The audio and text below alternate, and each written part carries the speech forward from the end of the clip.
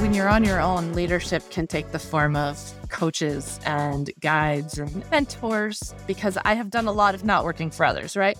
But I see myself as a leader because I'm trying to rally people around ideas and rally people around change, frankly, which is hard, and particularly hard for lawyers and the mindsets that we often bring to our profession. So to me, leading isn't just about a formal relationship of boss and subordinates or even mentor-mentee. We see leadership as a place where you're trying to help move others.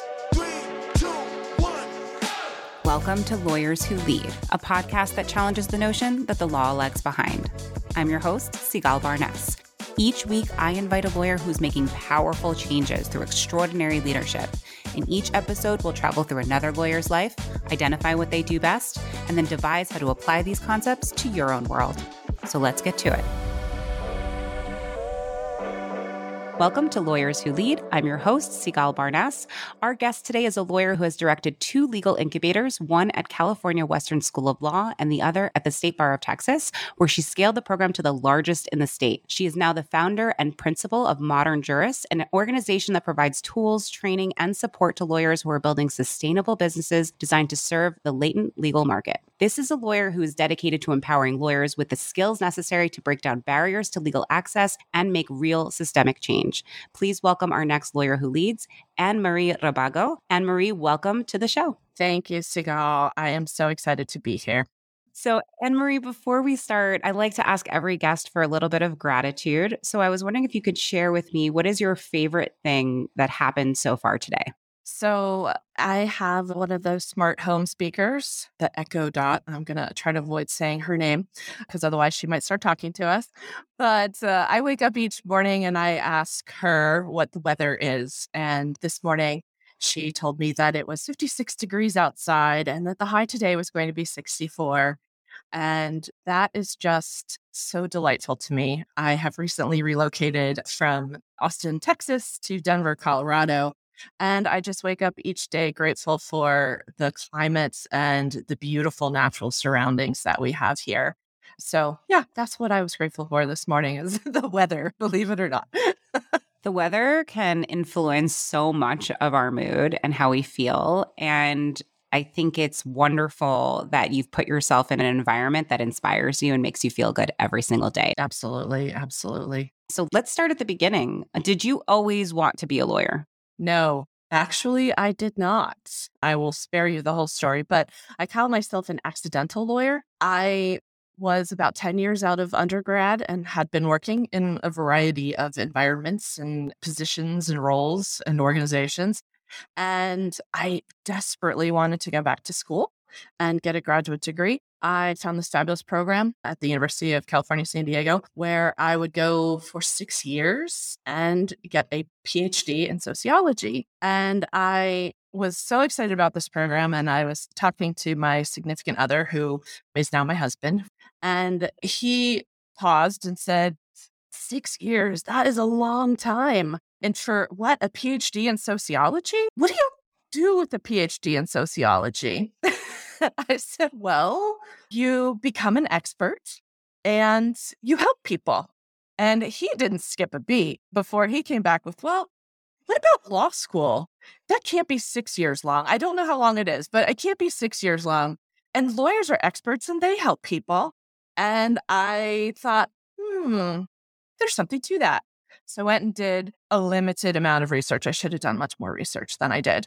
And sure enough, 3 years and you could become a lawyer. So I literally went back to Barnes & Noble, exchanged my GRE prep book for an LSAT prep book, and signed up to take the LSAT probably that week. And that was the beginning. So you had this goal of going into sociology. What about the law specifically, besides obviously this conversation with your would-be husband, like why the change to law versus something else? So it was about the timing, I'll be honest, and the financial investment, right? A 6-year degree program is going to cost a whole lot more than a 3-year degree program. And at the end of the day, really what I was looking for was a pathway to helping people. And This is a theme that I think is true for a lot of lawyers. I have taken the occasion of being in rooms with many lawyers over the last 7 years. I've been directing incubators and now morphed into my own venture here.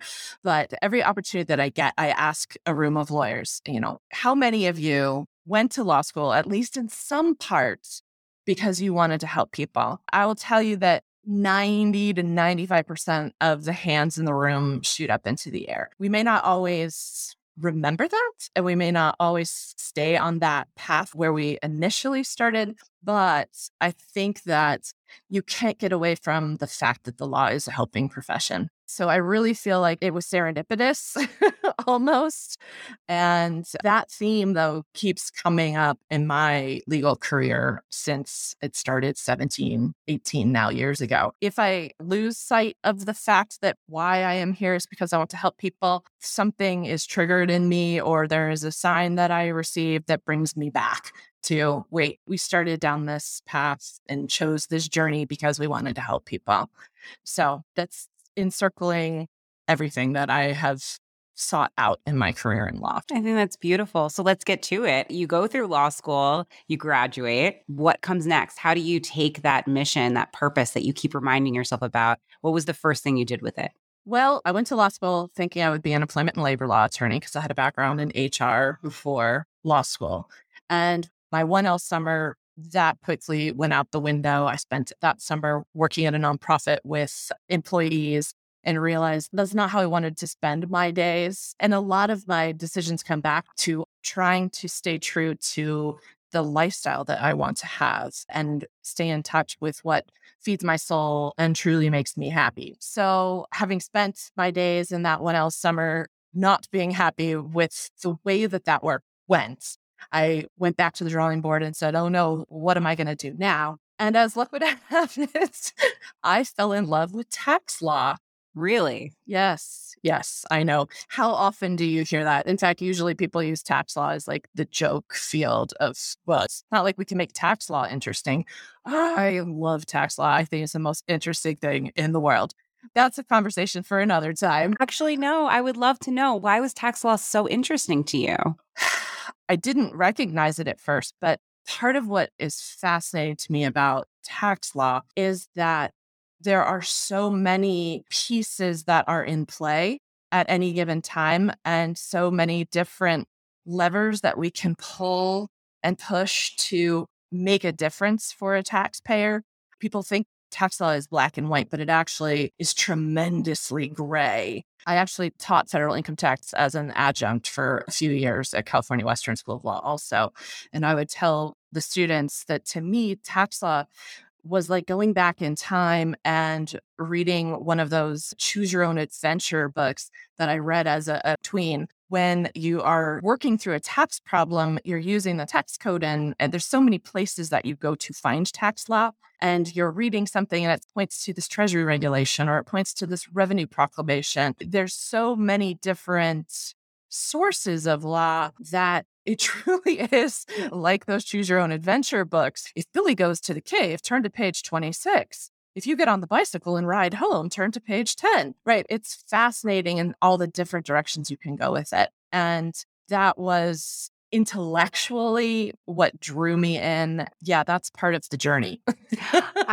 First of all, I love the reference to choose your own adventure books because they were my favorite when I was younger. I'm going to start looking into whether they have those for adults, because why don't they? If Right. they don't, then maybe you and I should write one. But in addition to that, I love this idea of being very intrigued by a puzzle and perceiving tax law as this puzzle or this mystery that you're unfolding or you're trying to solve for the benefit of the taxpayer. So you're still helping people, especially navigate, which we could all agree on, an extremely complicated set of laws. So I think that's fantastic. And yeah, let's make tax law cool.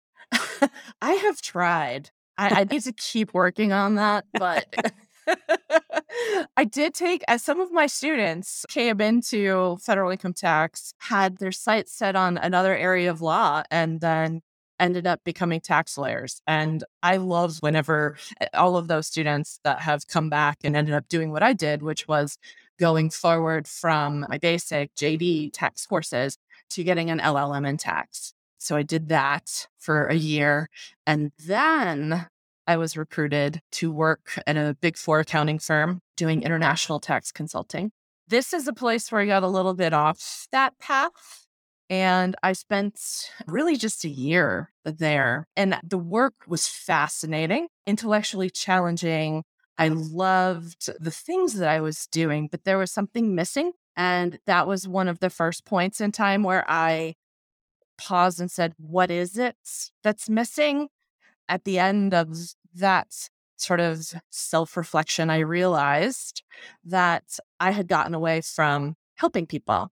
Essentially, as an international tax consultant, I was helping international companies move intellectual property offshore so that they could lower their US effective tax rates. And there weren't many people involved in those transactions. I had been around the tax law world enough to see that if I wanted to help and work with people, it was going to require that I either join a small boutique type law practice or start my own. So I decided to start my own practice. Tell me about that. Well, that was fun on some levels. I started with what is called tax controversy. That is when a taxpayer is in trouble with the tax agencies. And I was in California practicing. So we have 3 state agencies in California that you can get in trouble with. We always joke that the 3 scariest letters in the alphabet are IRS. So helping people who are being audited or haven't filed tax returns for many years or have filed tax returns but haven't paid them. And so they have collection actions. That was, again, fascinating work. Definitely back on purpose with helping people. But this surprises people. It became very emotionally taxing for me. I'm actually not surprised by that because it's extremely stressful for every client that you work for. And not to speak for you right now, but it feels like if I were doing that, every single case could significantly influence their life and their financial well-being for many years to come. That's very stressful. Exactly. Exactly. Yeah, this is a topic that I work with lawyers starting their own law firms on a lot. We think of money as being something that is transactional and it's logical. And when someone can reach into your bank account and just empty it and take all that money so you don't have money for gas, you don't have money for lunch, you don't have money for rent, that is extremely traumatic and emotionally taxing. You are correct. And I have very high empathy, and I didn't even realize it at the time, but my levels of empathy were causing me to have that sort of vicarious trauma, if you will. And I'm sort of jumping ahead to the end of my solo journey. But at one point, I got very, very ill. I got pneumonia and I could not get on top of it for about 6 months, that I just was consistently struggling with the pneumonia or the symptoms of it, or it just would not go away. That was what caused me to pause and really, again, reflect on the work I was doing and to realize that for my health's sake, I needed to pivot. And so at that point, I transitioned to doing a bit more tax planning, business planning, and really stopped taking tax controversy work and adjusted my practice a bit. That made things better, but still there was something that wasn't quite right. And I couldn't put my finger on it until one day I got in the mail a copy of my Texas Bar Journal, because I'm also licensed in Texas. And was flipping through this magazine, just seeing what's in it. And there's this 1-page ad for the Texas Lawyers Assistance Program, which most of our state bars offer a similar program for attorneys in the state. And I encourage every lawyer to avail themselves of those services. Most of people that work in those areas are just so compassionate and understanding of what we take on as lawyers and what it costs us to be able to do the work that we do. And they help us navigate it if we're having troubles. But this ad was an iceberg floating in the water. And they had words above the water that looked like substance abuse, grievances, feelings of chaos. And under the water, there were all these other symptomatic words. And I remember the one phrase that caught me at that time, which was compassion fatigue. And I thought, what is this? I know those two words, but I've never heard them used together. So I started trying to figure out what is compassion fatigue. And it's this concept that if we're consistently caring for others and giving to others, and if we are not taking care of ourselves, then our energy stores and our fuel tank just lowers to empty. And we have to do the things to take care of ourselves, or we end up in the really unhealthy mental space. That's something I very much went through about a year ago, where I was taking care of an entire organization during a very tough time during the pandemic. And in addition to that, because I was feeling so compassionate about all the struggles that every employee was going through and trying so hard to keep everyone up, that one, I didn't leave anything for myself. And two, I didn't feel like I was able to give as much as I wanted to my own family because of it. Absolutely. And that cognitive dissonance really hurt me. And it was why I had to reframe my change in my life. But I think what you said is so important, which is just like physical energy, just like gas in a tank, our mental energy is not unlimited. Oh, no. And because it's something we can't see, we sometimes tend to think it can be or it should be, but it is not. Just like you can't run on a treadmill for days and days on end, you cannot have compassion for days on end without taking care of yourself and taking that time. So it's amazing to me that you were able to identify that so early on. Thank you for talking about that, because I think it's a very important concept, especially for our listeners to think about. So what did you do with that? I would say that it was sort of the beginning of the end and the beginning of the beginning. I niched my practice down, I would say, to serving really only other solo and small firm attorneys. I came to realize the clients that I most enjoyed working with were other lawyers. And there was plenty of need for business planning and tax controversy, even too, amongst the lawyer community in San Diego. And so I started only working with clients that I found to be the ideal clients in terms of the energy exchanges and the intellect and what I could bring to their firms and their work. Then I had this amazing campaign that I did that brought in a whole lot of leads of lawyers across the whole state of California. I had this whole plan. I was going to take over California and doing this work, and then Texas, and then New York was going to be next. So it worked. And I had these leads coming in, and I just did not want to engage. And that was it. Stephen Pressfield is an author who wrote a wonderful book called The War of Art. And it's actually intended to help other authors overcome resistance to the things that get in our way for writing. But I was familiar with this concept of resistance when all of your energy is holding you back instead of pushing you forward. And that was where I was. I was like, these are my ideal clients. This is the work I've told myself I want to do. Why am I not excited? Why am I not jumping at responding to these leads and engaging these new clients? And I was like, this is it. I'm not meant to do this. What's next? But why? Were you able to answer that question? Like, why weren't you engaged in it?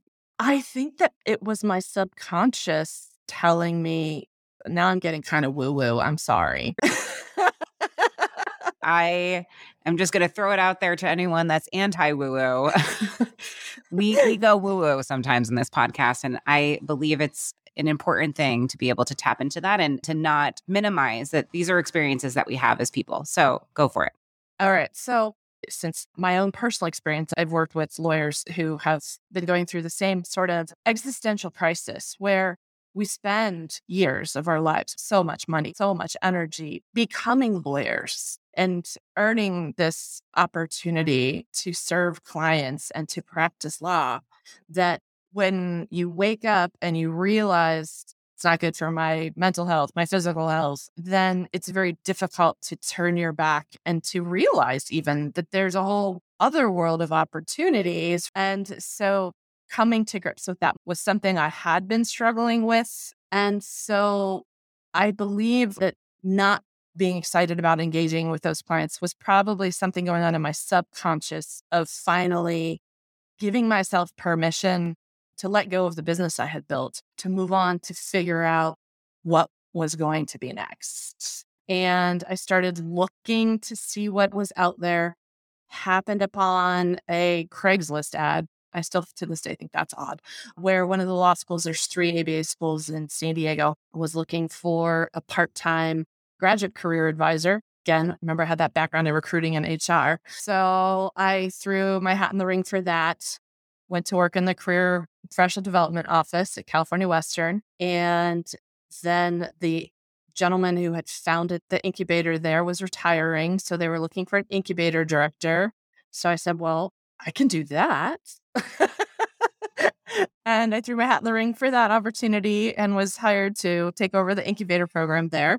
The incubator world was the first place that everything I had done just made so much sense because there was outreach and education to let people know what incubators were and how to join one and what you got from joining one, which was marketing. Then there was the selection process, creating applications and conducting interviews and selecting the best people to be in the program. Because particularly at the State Bar of Texas, not to jump ahead, it was a competitive process to get into that program. There was training and development, which we haven't talked about. I worked for Capital One for several years, and that was the HR world. And then I moved into doing training and professional development for them.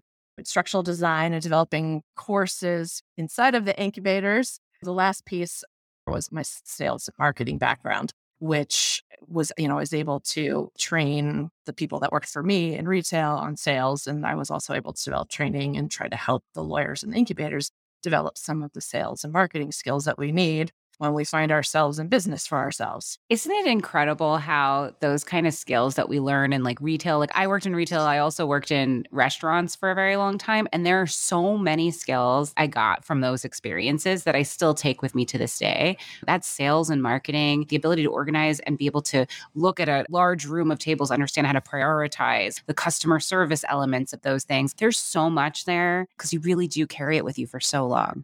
Oh, absolutely. I was fortunate enough to graduate into two recessions. When I graduated from undergrad, it was 1995. We were in the midst of another recession. And so jobs were not prevalent. And that's how I ended up in retail. And yes, I spent 3 holiday seasons in retail. And let me tell you, that also is some serious fortification right Oh, there. yes, absolutely. But yes, the people that I worked with, the skills that I learned, the experiences that I had just really set me up for some significant ability to transfer that into future work. And even though my story sounds a little bit like I keep falling down, which is an entrepreneurial thing. So I'm good with it. I'm good with my failures, so to speak. But I think the retail experience also helped me to start to develop some resilience skills. I don't see it as falling down, although I'm all for embracing our failures. But what I've continued to see as a theme is you were continuously refining what you understood was what you wanted to do. And you weren't going to settle until you found that. Yeah. And you were courageous enough to continue to reflect every time something didn't feel right. And I think a lot of us should continue to do that, especially when you said that there's resistance and we're trying to fight that resistance instead of ask ourselves, why does this resistance exist? Right. It starts in the conditioning of law school, where it's this admirable quality to just keep pushing and fighting. And sometimes it's actually healthier. And this could be part of the health conversations and the well being conversations that we're consistently having in the law. It's healthier to just let go and to say, you know what, this isn't right, but I'm sure that something else is. And let me go find it. I love that. So I want to really quickly, because we are running out of time, if you can just help our listeners better understand what is an incubator, your work that you did in the State Bar of Texas, and then how it led you to modern jurists. So legal incubators were born out of the time where lawyers were graduating and passing the bar, and there were no lawyer jobs. So the law schools initially were sponsoring organizations that said, you know what, we probably need to step in here and do something because in the course of a legal education, we are not training lawyers on how to become business owners. So how can we bridge that knowledge gap for them? So most of them across the country, regardless of who the sponsoring entity is, they have dual missions. One is to train lawyers to know how to set up a solo business. You wear three hats, right? You have to be the chief marketing officer, you have to be the business owner, and you have to be the lawyer. And balancing all three of those competing priorities is a challenge in and of itself, but it's even more challenging when you don't know how to do any of that, which was the case for most of these young lawyers. So teaching the lawyers to start solo practices. And then the dual mission also for most of these programs is an access to justice mission, which is help low and modest income clients and figure out how to develop your law firm so that you can serve that clientele, which is what I call the latent legal market, because it is a tremendously large market, as in a business market.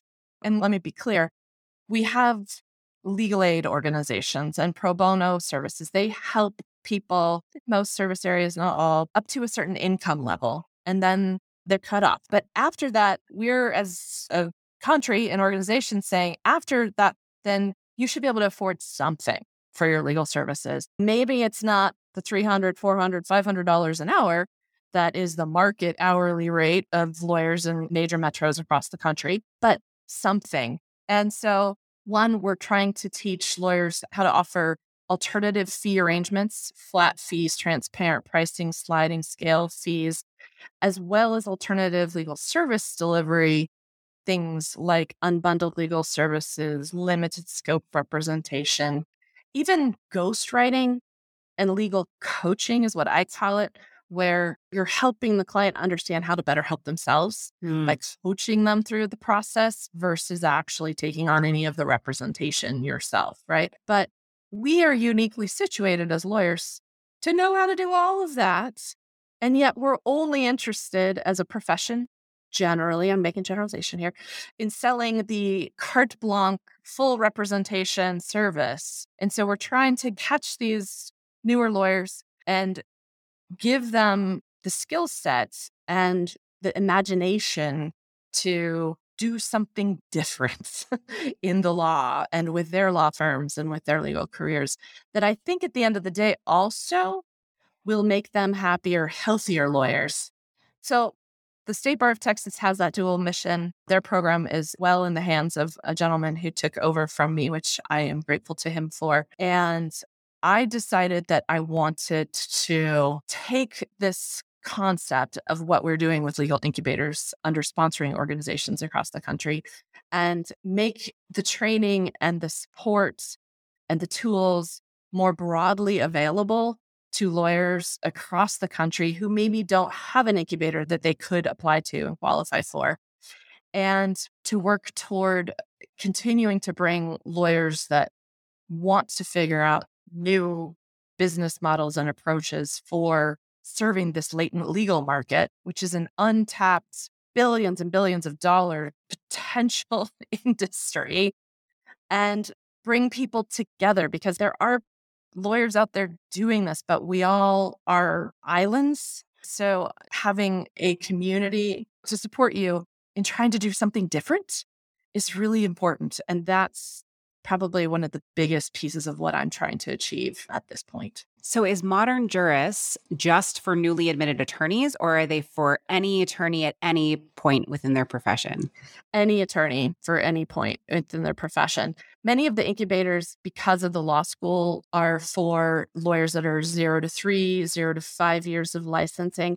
At the State Bar of Texas, we started that way, and then we opened it up because what we found was that often there are lawyers who have not been in private practice. Maybe they were a legal aid attorney for their whole career or a government attorney for their whole career. And so there's many aspects of running your own practice that they haven't been exposed to and still need to bridge that knowledge gap. So State Bar of Texas opened up the eligibility to any Texas lawyer that was interested in our mission. So on a national level, what does that look like for a lawyer that wanted to join Modern Juris? So everything is virtually delivered. We have a learning management system, a portal that our members log into where there's a library of training and tools. And then we have a Facebook community where people can interact. And then we host Zoom sessions and use other platforms to actually bring people together to exchange ideas, to share wins, to share challenges. It's interesting because in the incubator world, we've surveyed participants through the years. When we would survey the participants, they would tell us that the greatest value that they got from being in the incubators actually was having a community of other lawyers who were like-minded and were going through the same things that they were at about the same time. And there was something that didn't have a price tag that we have to foster and create, but we tend to forget that innately we are social beings and we need connection to others. And that's part of what sustains us. And back to my personal story, I feel like if I had had an incubator, if I'd had the kind of community that I try to create in bringing lawyers together, that I might still be in practice. I might have made it through because of having the support of others to battle the challenges that I faced alone because I was a solo. Yeah. It's actually the reason why I started this podcast. I think the same thing, but from a leadership lens. If I had had the right leadership when I first graduated from law school and my first few years of practice, perhaps I would have stayed in the practice of law. Yeah. I'm very happy with where I came to. I'm very happy to be doing what I am today, but it is a big driver of why I do this podcast. So it's really interesting to hear that. Yeah. When you're on your own, leadership can take the form of coaches and guides and mentors, because I have done a lot of not working for others, right? But I see myself as a leader because I'm trying to rally people around ideas and rally people around change, frankly, which is hard and particularly hard for lawyers and the mindsets that we often bring to our profession. So to me, leading isn't just about a formal relationship of boss and subordinates or even mentor mentee. We see leadership as a place where you're trying to help move others. I mean, you got right ahead of me because I was going to ask you, what do you think leadership in law means to you? And that was the perfect answer. I love that. Moving others towards change. That's beautiful, Anne-Marie, truly. Thank you. So I'm going to get into some rapid fire questions. You've already answered the first one, so excellent. We're doing well. If there was one thing you could change about the legal industry, what would it be? Ooh, I would say it's a big one. So, if we could get away from the mindset of precedent and traditional approaches that, this is the way something has always been done, and instead say, well, if that's the way it's always been done, then maybe there's another way, and go forward intentionally exploring alternatives to what has always been done. What is something that people seem to misunderstand about the work that you do? I did throw in an access to justice in our conversation, but I have very intentionally moved away from using access to justice in descriptions of what I do, even though it is at the heart and the core of what I'm doing, what we're doing. And instead, I talk about the latent legal market. And those two things in the way that I'm using them are actually the same. What it is this large swath in the United States, and as I understand it, also across the world, of people who have legal issues and need help to navigate our very complicated systems of laws and justice, but do not seek help from lawyers for a whole variety of reasons that we assume is cost. But the studies show it actually isn't always cost. It's only about 17% of people who point to cost being the reason. And when we talk about access to justice as lawyers, everyone's brain jumps to pro bono and free legal services. And, oh, you're just asking me to volunteer and to do something for free. And that's not at all what I'm trying to do in this space. Instead, I'm trying to get lawyers to step out of the way things have always been done and look for ways that we can bridge this access to justice gap, serve the latent legal markets through business-based approaches to providing what we have to sell our services. So I have two questions based on what you said. The first one is, you said there are a swath of other types of legal services that the latent legal market isn't using. Can you give some examples of what those are? So in general, what we're taught and what we see is really just this full representation model of, hello, yes, I'd like to help you with your matter. I need a $10,000 retainer advance fee deposit for my IOLTA account. And then my fees are $350 an hour. And I don't have any idea how many hours it's going to take, but I'll get you through this. That's what we expect consumers to buy. And where else in the world do any of us go and hire a professional or buy a service under those parameters? There's nothing appealing about that proposition. And so, why does it have to be that way? It doesn't. We are the ones perpetuating that as the model of legal service delivery. I believe that we can take other approaches that still make us feel safe and secure in our ability to have a viable business, but can make it an easier purchase from the consumer client perspective. What we're looking at is limited scope representation.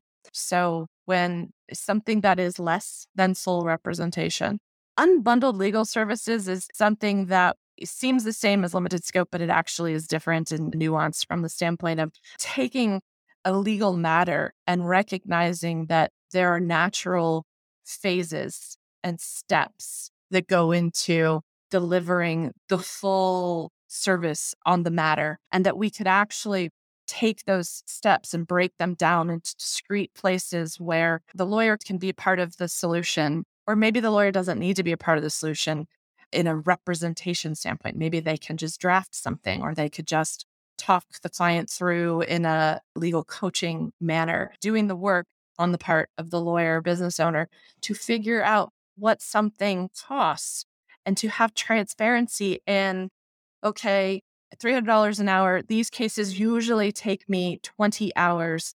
So we're looking at $6,000 for this matter. That right there starts, because then somebody can start to wrap their head around, this is what I'm going to need to pay. I think we do a lot that doesn't serve us as a profession in terms of not being willing to try to meet the client where they are, instead always staying lawyer centric instead of client centric. So much of the way law has always been practiced and the models that we are taught are centered around us as the professional service provider without thinking about the experience of our clients and stepping into their shoes.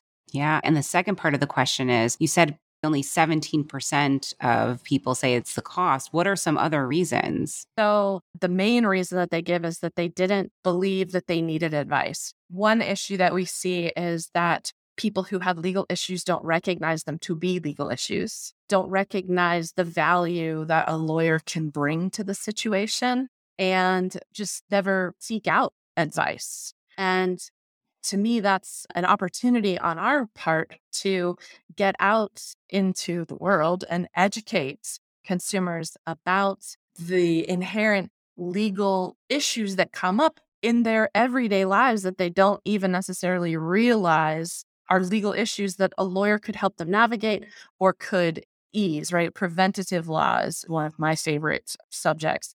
We have a sort of product market fit problem from the standpoint of consumers even understanding what we do and why they need us. That's the biggest category. Then lower down is people don't know where to find a lawyer. Even though we think we're out there making ourselves available to the whole world that they can find us, people don't know where to go to find a lawyer. Or they don't know probably like a good lawyer. Like, how do I know they're good, right? Oh, well, that too, for sure. Yeah. Because I know, I mean, just from my own experiences on, let's say, Amazon, everything now is like a huge research project. I want to buy an umbrella. I have to look at like 20,000 different umbrellas and see all of the features and read all of the reviews. And that's just an umbrella. I mean, think about when you really have a matter, you want a very good lawyer. How do you identify out of all the lawyers in all of the world? Exactly. And we have a bad rap. Despite my anecdotal evidence that 90 to 95% of us want to help people, the general population doesn't believe that's what lawyers are in business for. They believe that we want to take their money and fight, and it's definitely a significant mismatch. Well, I hope that interviews with lawyers like yourself and others on this podcast will show people that there's really great people in the legal industry that are really trying to help people. Absolutely. So last question, what is a piece of practical advice for our listeners? These are leaders and future leaders in law who are looking to follow your lead. I would say be open to change, be open to finding new pathways and take the journey. Anne-Marie, thank you so much for being on the show. I really love the work that you're doing with Modern Jurist. If anyone that's listening wanted to reach out and learn more about you and the work that you do, how can they connect with you best? My email is arabago@modernjurist.com. That's a great way to reach me. I'm also on most social media platforms. Well, thank you so much again. Such a pleasure talking to you, and we'll talk soon. All right. Thank you, Sigal. Thank you, leaders and future leaders, for listening today. We have a new guest every week, so don't forget to join us next week. If you enjoyed this episode, subscribe or follow us anywhere you listen to your favorite podcasts. You can also follow @Lawyers Who Lead on social. Let's celebrate and continue to build a community of leaders in law together. Lawyers Who Lead is made possible by Lawline, the leading online platform for lawyers who want engaging, relevant CLE and professional growth content. For over 20 years, Lawline has helped hundreds of thousands of attorneys level up by providing award-winning courses in hard-to-find areas and high-demand fields. They have so many courses to choose from that are actually really interesting to listen to and watch. That's why Lawline's rated the highest in the industry with over 1,000 verified reviews on Trustpilot. Lawyers Who Lead listeners get $100 off Lawline's unlimited annual subscription, which means you can take as many courses as you want for a really good price. Just visit lawline.com/podcast to get the special offer. Check out Lawline for the best content for leaders and future leaders in legal.